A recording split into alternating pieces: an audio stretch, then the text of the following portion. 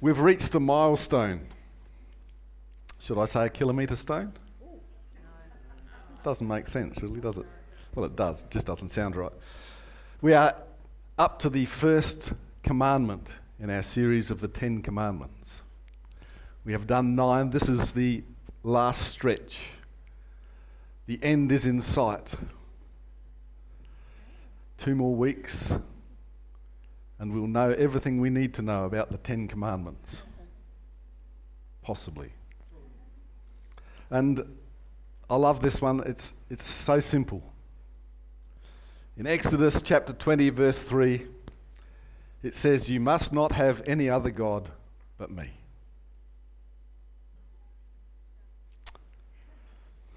Gee whiz, early coffee. And if we want to look at it that way, this is the final, or if we actually did them in the right order, the first point in the 10 Commandments that describes the dogma of the Christian faith. Now you might notice there cleverly I've inserted a new word. Dogma. We don't actually talk about dogma a lot. But who knows what dogma is? Who's ever heard the term dogmatic? I know plenty of people who are quite dogmatic but have no idea about dogma. So what's dogma? Let's look at the Wikipedia definition of dogma. Dogma is a principle or set of principles laid down by an authority as incontrovertibly true. In other words, really true. It serves as part of the primary basis of an ideology or belief system, and it cannot be changed or discarded without affecting the very system's paradigm or the ideology itself. Quite a few big words in there. In other words, it's pretty important. And when we come to talking about the Christian faith, who knows that the 10 Commandments are pretty important? So what do you think? Are the 10 Commandments dogma based on that description I just gave? Show of hands for yes. Show of hands for people who don't want to put their hand up because what if they're wrong? Well, let's assume they are, shall we? Because I think that's a pretty fair bet. They form part of the truth of what we believe as Christian faith. The question we really need to ask is, are they just dogma? Who's prepared to gamble on that one? Who thinks no? The fact that I'm putting my hand up is a hint. You see, all religions, all philosophies, all cultures, and even military and political systems have dogmas. They're a set of principles that are held to be true, and they form the framework of that ideology. I mean, even you just take basic training in the army. They break down people's resistance by making them extremely tired and fatigued. Fatigued is tired. They stress them beyond their normal limits and then retrain them with a set of ideas and principles that make them suitable to serve in the army. When you go to different countries, you notice that their cultures often cause them to act differently than, say, you would based on the culture that you grew up in. And when you tell them that they're acting incorrectly, they get upset. And they tell you that you're acting incorrectly, and you get upset. And that's how wars start. So, this inevitably, of course, when we start talking about dogma, brings us to the question of who is right, especially when opposing ideologies clash. And this is where we run into the problem, I think, that Brendan talked about last week, and that we have all these ideologies, all these religions around the world. And the question we're always asking is, who's right? Why should we consider ourselves right and everybody else is wrong? And I think he covered the answer to that very nicely, so I'm not going to tell you again. You can ask me afterwards if you... Or no, actually, go onto SoundCloud and listen to Brendan's message from last week. But there has to be something more, because if it comes to ideology, it's just a way of thinking. And I don't know about you, but I suspect that every single person here thinks differently to everybody else. And you almost all certainly think differently to me, which is sad, but not much I can do about it. And so there's got to be a bit more than just ideology or dogma behind the Ten Commandments. Because even Christians can put dogma ahead of God. Why would they do that? We have a relationship with Almighty God through His Son, Jesus Christ. Why would we forego that? Well, because who here is in a relationship at the moment? Who's discovered that relationships aren't always easy? Right? The rest of you we'll pray for afterwards as liars. It's actually easier to follow a set of principles and rules than it is to have a vibrant, dynamic, ongoing relationship with someone, because who knows that relationships change, but rules are safe because they don't. And if we have rules, we feel safe, enclosed in those rules. You know, we have a rule in Australia that you drive on the left-hand side of the road. And so when you go out into traffic, within reason, you feel safe driving on the left-hand side of the road. And if some idiot suddenly started driving down the right-hand side of the road, there would be a catastrophe. And occasionally, it happens. And it's disastrous because they're not following the rules. And we get angry with them because they're not following the rules. Justifiably angry. Rule breaker. When it comes to speeding, nobody cares. Which is another sermon entirely. So, but there are Christians who put dogma before God. And I've classified five different sorts. And the first one is the creationist Christian. He's only ever read the book of Genesis. And, well, he or she might have read some of the other books, but these people are fascinated with the creation story. They often go to creationist versus evolutionist type events. They believe in creation science, and they're totally obsessed with how God created the world and the universe.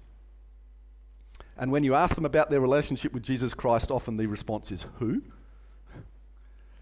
And so they've put this whole idea of a particular part of God's universe into the forefront of their belief and left God out of it, or at least put him to one side. The second version is the second coming Christian. They've actually skipped right ahead to Revelation, and they are obsessed with prophecies throughout the Bible and how that's going to affect our future. They know to the second when Jesus is coming, even though Jesus said nobody's going to know. They have a good idea where the new earth is going to be, how it's going to look, what the tribulation is going to be like, and they follow speakers who talk about this all the time and live a life where they ignore other people because they're watching documentaries on the second coming all the time. So there are those sort of people who are obsessed with what the Bible says about our future. The third one is the doctrinal Christian, who has got so into the doctrinal aspects of the Bible that they can't stand to be near somebody who's a Methodist if they're an Anglican, or Catholics are right out, and other religions, they are the scum of the earth because they don't follow this rule, this rule, this rule, and because God says this, what actually happened to Jesus died for mankind, not just your particular religious persuasion. And so they get very thingy about doctrine. Then there's the banner-waving Christian.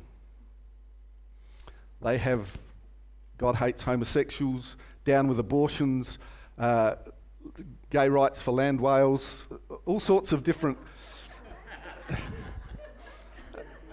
Haven't you ever seen that one?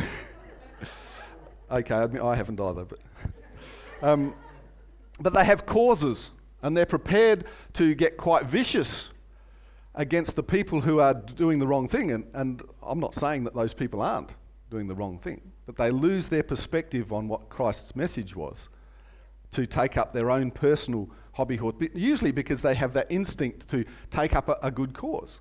And at the base of that, there's actually nothing wrong with it. Then, of course, there's the us versus them Christians.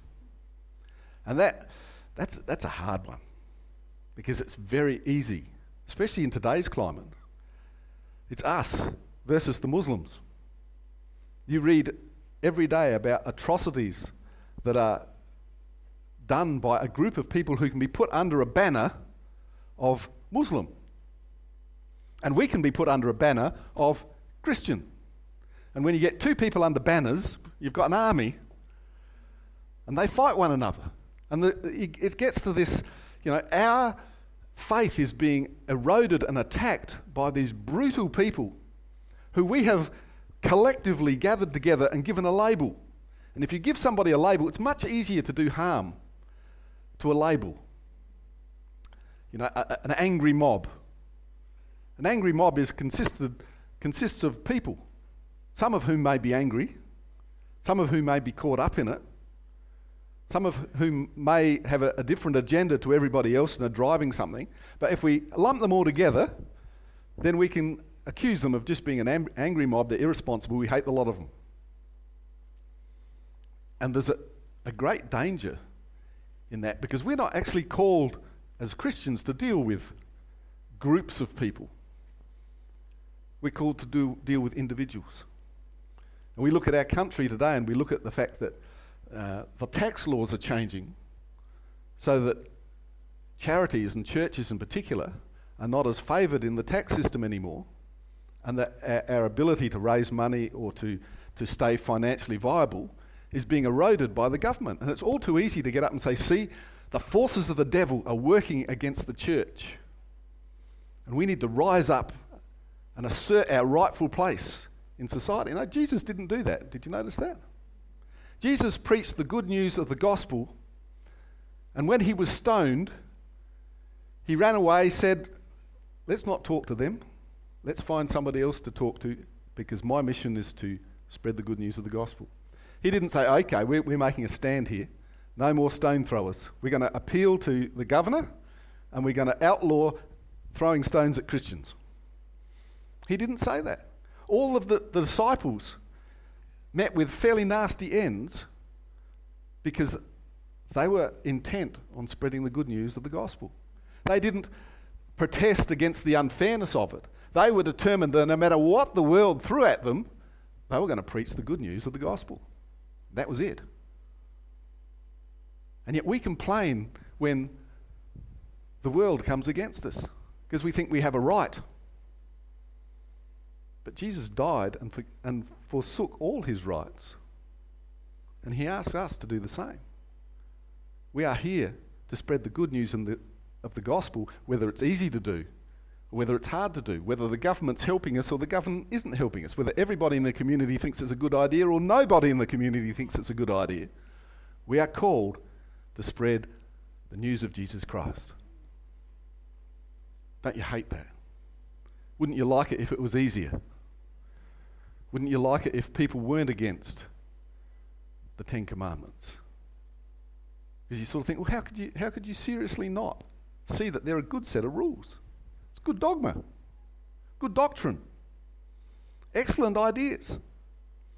Now, when it comes to looking at Christians who are like those 5 examples I gave, one thing I want you to understand, all of 5 of those viewpoints are valid within our faith and actually have a place in our faith. They're legitimate aspects of Christian faith, but they're not the pivotal glue that binds us all together. The 10 Commandments were given to us by God in a way that we must include God in those commandments. They weren't given to us, you notice, by a committee. There wasn't the committee on the 10 good ideas that Moses brought together on the top of the mountain there and said, let's talk to God about this and see if we can come up with something we can both agree on, with a bit of give and take, because we've formed a union here. We've got a planning committee. We're going to come up with the 10 good ideas and present them to the people. We might even have a vote. They weren't given as a set of rules and principles to live by on their own. They're the principles God lives by. And if we want to live with God, we need to understand God himself and how he lives.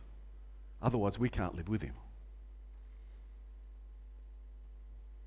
Interestingly enough, God put himself in the introduction of the Ten Commandments so that we couldn't forget him. We actually need to go one verse back because he introduced himself right at the top. And because we've gone backwards, you sort of think, well, isn't this at the end? No, the first commandment's actually at the top.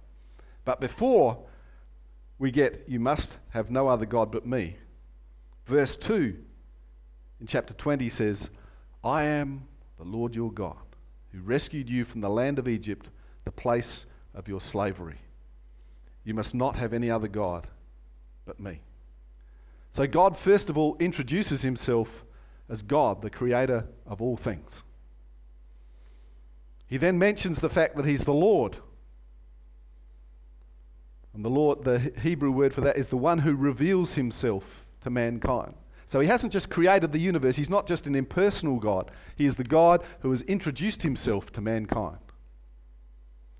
He then states that he is the God who is the rescuer or redeemer of his people, because he rescued the Israelites out of Egypt.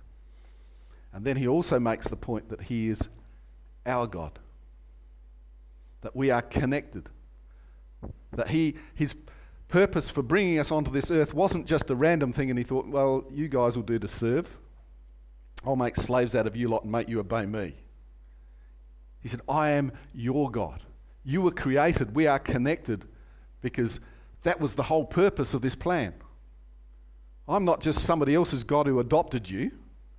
I am your God. You are my children. We are in this from the beginning. And so we get this introduction that not only is he God, the creator of every single thing, but he's God who's introduced himself to us. Hello, I'm God. I want to get to know you better. This is who I am. By the way, I rescued you as well. Just thought I'd let you know.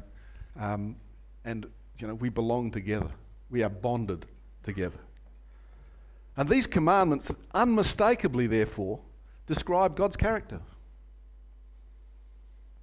I mean, if I wanted to get to know Vicky, and I discovered through talking to my friends that she was a nice girl.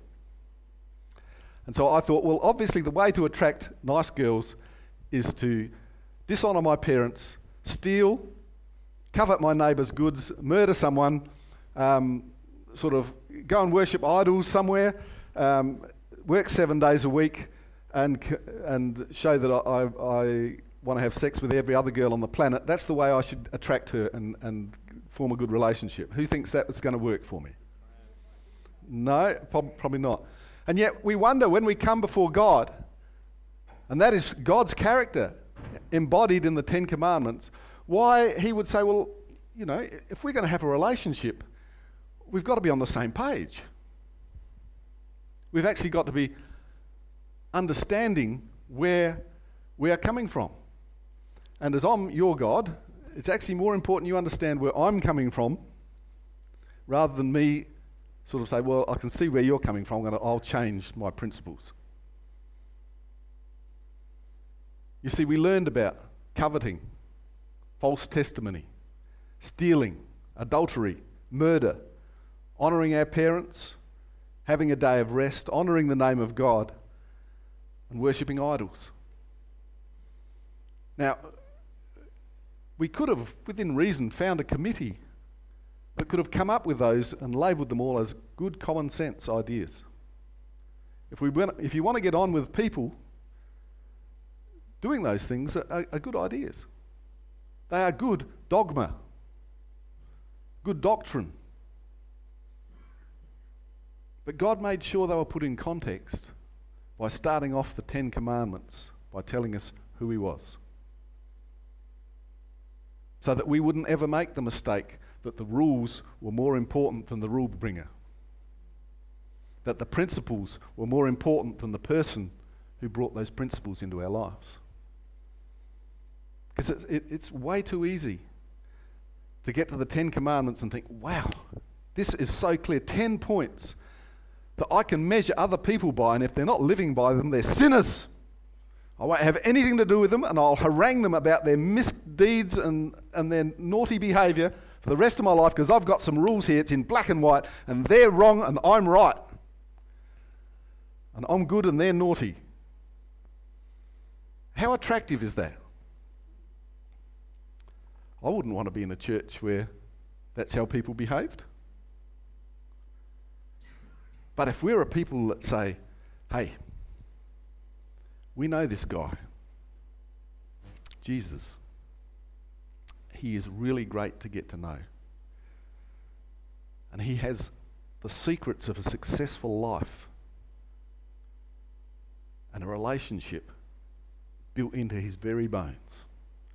And if you get to know him, he will show you amazing stuff.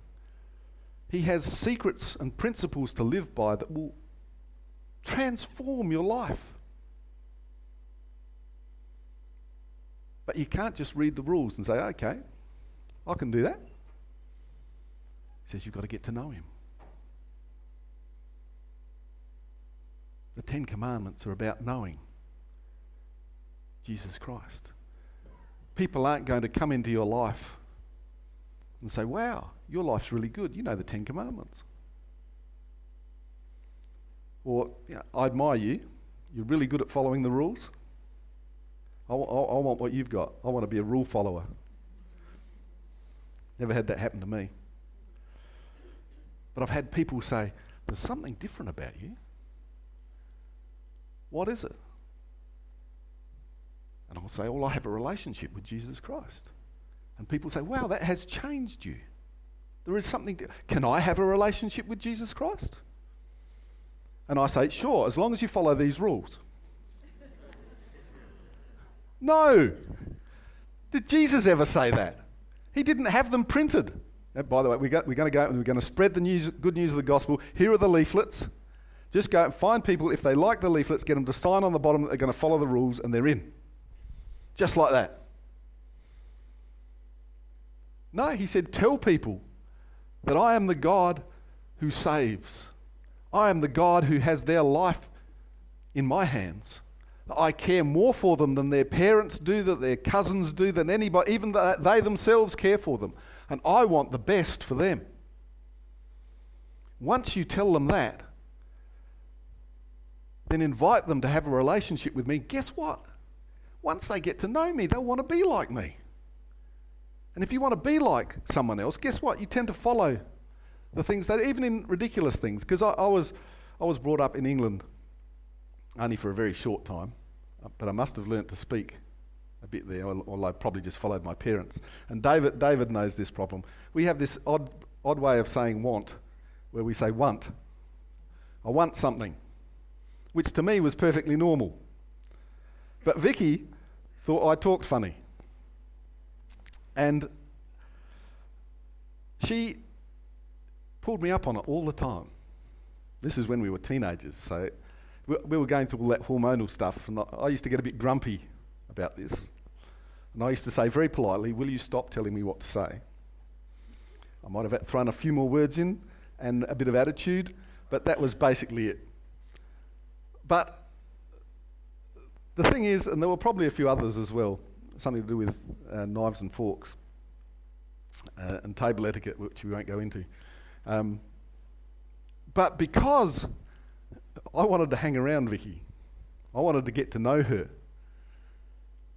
I wanted to have a relationship with her, I realised that if this was important to her, then if you think about it, it was no skin off my nose to change. If I practiced enough, I could say want instead of want. And now I can't say want. It sounds really odd. Because I can say want. Because I changed, not because it was really important. People pronounce things really differently. People say something instead of something.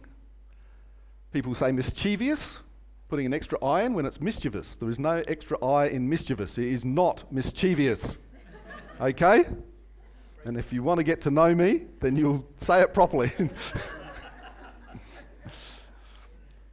You don't get off of the bus, you just get off the bus, and you don't get things for free. They are just free. You can get things for nothing, but you get things free. Of course, I'm fighting a losing battle on that one, so we'll forget about it. But you understand that the reason we change is because of the desire for a relationship. We didn't change because they were the rules. We actually desired a relationship, and that relationship with the person that we're engaging with changed our behaviour. And we became more like that. I became very much more like Vicky. I became fashion conscious. Some things don't follow. But the point I want to make this morning is that the Ten Commandments are not a set of rules. They are a set of relationship guidelines. The first thing you've got to do, because the Ten Commandments are impossible to follow. Don't care how clever you are, how single-minded you are, they are impossible to follow. There's only one person on this earth who has ever followed the Ten Commandments correctly, and that is Jesus Christ. But if we have a relationship with Jesus Christ, who is the only person to have got the Ten Commandments right, guess what? Some of it leaks out. We can actually, in deepening our relationship, come to grasp his mindset about these commandments and actually follow them quite easily, because we're not using our own strength and our own power and our own understanding. We're using God's. And so the important thing when it comes to this whole year, if you like, of the Ten Commandments is to understand that although it's great to find out what the rules are, it's great to see how the principles work. It's important to see how we think about the commandments changes us and makes us different from other people. Sometimes in a good way, and sometimes in a conflicting way. But the bottom line is it's all about a relationship with Jesus Christ.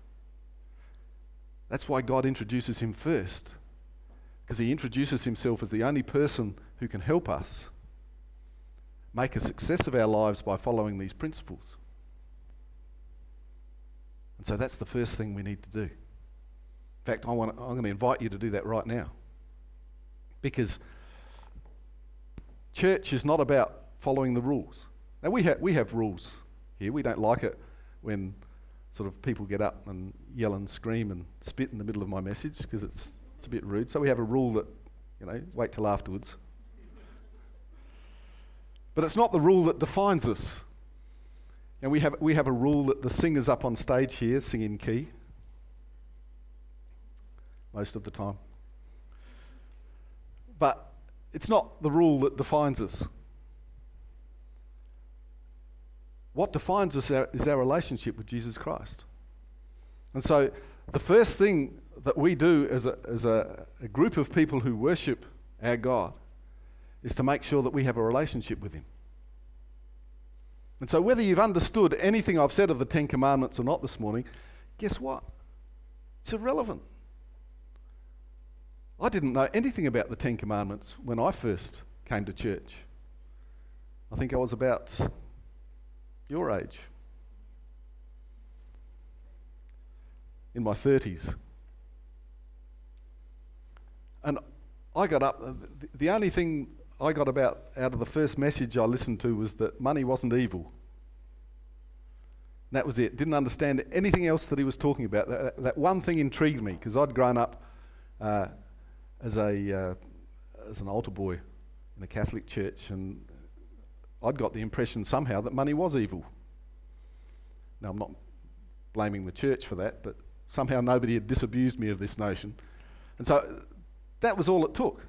I wanted to go back and see if he was going to say anything else interesting the next week. But what I saw going on, even though I didn't understand what was being said, there was something in the people in this church that was different. They had a life, an excitement, an exuberance about them that couldn't have been caused just by going and discovering that money wasn't evil. So I thought, there's got to be something about this. And they kept inviting people to come and receive Jesus Christ. And I didn't understand that either. I thought, well, what's that? How can, is he in a parcel somewhere? It's like, if you put your email address or something, does something get emailed to you and it's God in a box or something? And I discovered, I was pretty thick in those days. I went for 6 weeks before I realised that there were people speaking in tongues. And only because Vicky said. She said, this is one of those churches where they speak in tongues. I said, get out of town. She said, no, you go and listen. And sure enough, they did. I thought, weird, I'm a member of a weird church. I was excited by that. I thought, I wonder if I can be weird too. Yep, and here I am. But what I discovered was that people were actually having a living relationship with God. They were actually talking to, praying to, believing that they had a relationship with Jesus Christ. And so I thought, wow, that's the thing. It's not about the facts. It's not about the money is an evil thing. Although that had me hooked for a long time. It's about a relationship with God. I never understood, even growing up, that it was about a relationship. And the relationship was so easy to get. All you've got to do is introduce yourself. Duh. Isn't that how it works? Hi, Brendan. I'm Chris. How are you? We've got a relationship going here. The fact that he married my daughter is irrelevant. And the same works with Jesus. We just actually have to open ourselves to the possibility of a relationship with him and to invite him into our heart to have one. So I want to give you that opportunity this morning because it's a simple act, if you believe that it is possible to have that relationship, to actually speak with your mouth and say, Lord, I want that relationship with you. And I can lead you in a prayer that basically says, God, I acknowledge that you're my Lord, Creator, that you're my God, rather, the Creator, my Lord, interested in my life, that you're my Saviour, and that you want a relationship with me. And that I turn away from what I had before and I accept you into my life. That's it. And that starts a relationship, just like an introduction with another person. So I want everyone just to close their eyes for a moment. And if you're here, and you've never thought about God like that, you've thought that he's just this guy all about the rules, that you go to a place, once you learn the rules, you're a Christian. And you look like all the other Christians and you do all the right things, and that makes you good in the sight of God. Well, I'm here to tell you that that's not the case. It's a question of saying, okay, I'm going to tell God that I want a relationship with him. And while nobody's looking around, if every eye is closed, if you're here this morning, if you've never prayed a prayer to invite God into your life, you've never thought of a personal relationship with God, I would love to pray that prayer with you this morning. If you want to pray that prayer with me, while nobody's looking around, if you just want to pop your hand up so that I can see it, I'll acknowledge that hand and we can pray that prayer to invite Jesus into your life. Is there anybody here who wants to do that this morning?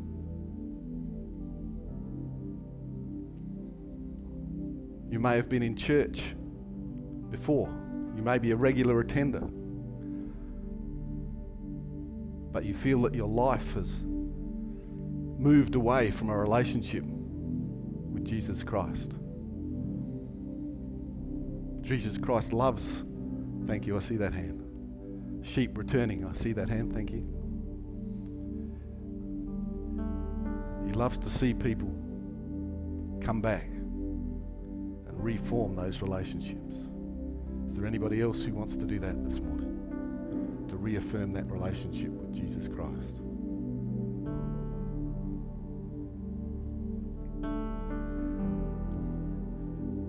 Okay, can I get you to open your eyes and stand with me, please? I was thinking of getting you to do that in reverse, but that could be awkward. And I think it's good this morning if we actually all reaffirm with these two people our faith and our relationship with Jesus Christ. So I want us all to pray together. So if you can repeat after me. Lord Jesus Christ, I reject my old life. I take on board a new relationship, a relationship with you, where you are my God, you are my Lord, and you are my Saviour. Lord, I want you to be in my life from this moment on. In Jesus' name. Amen.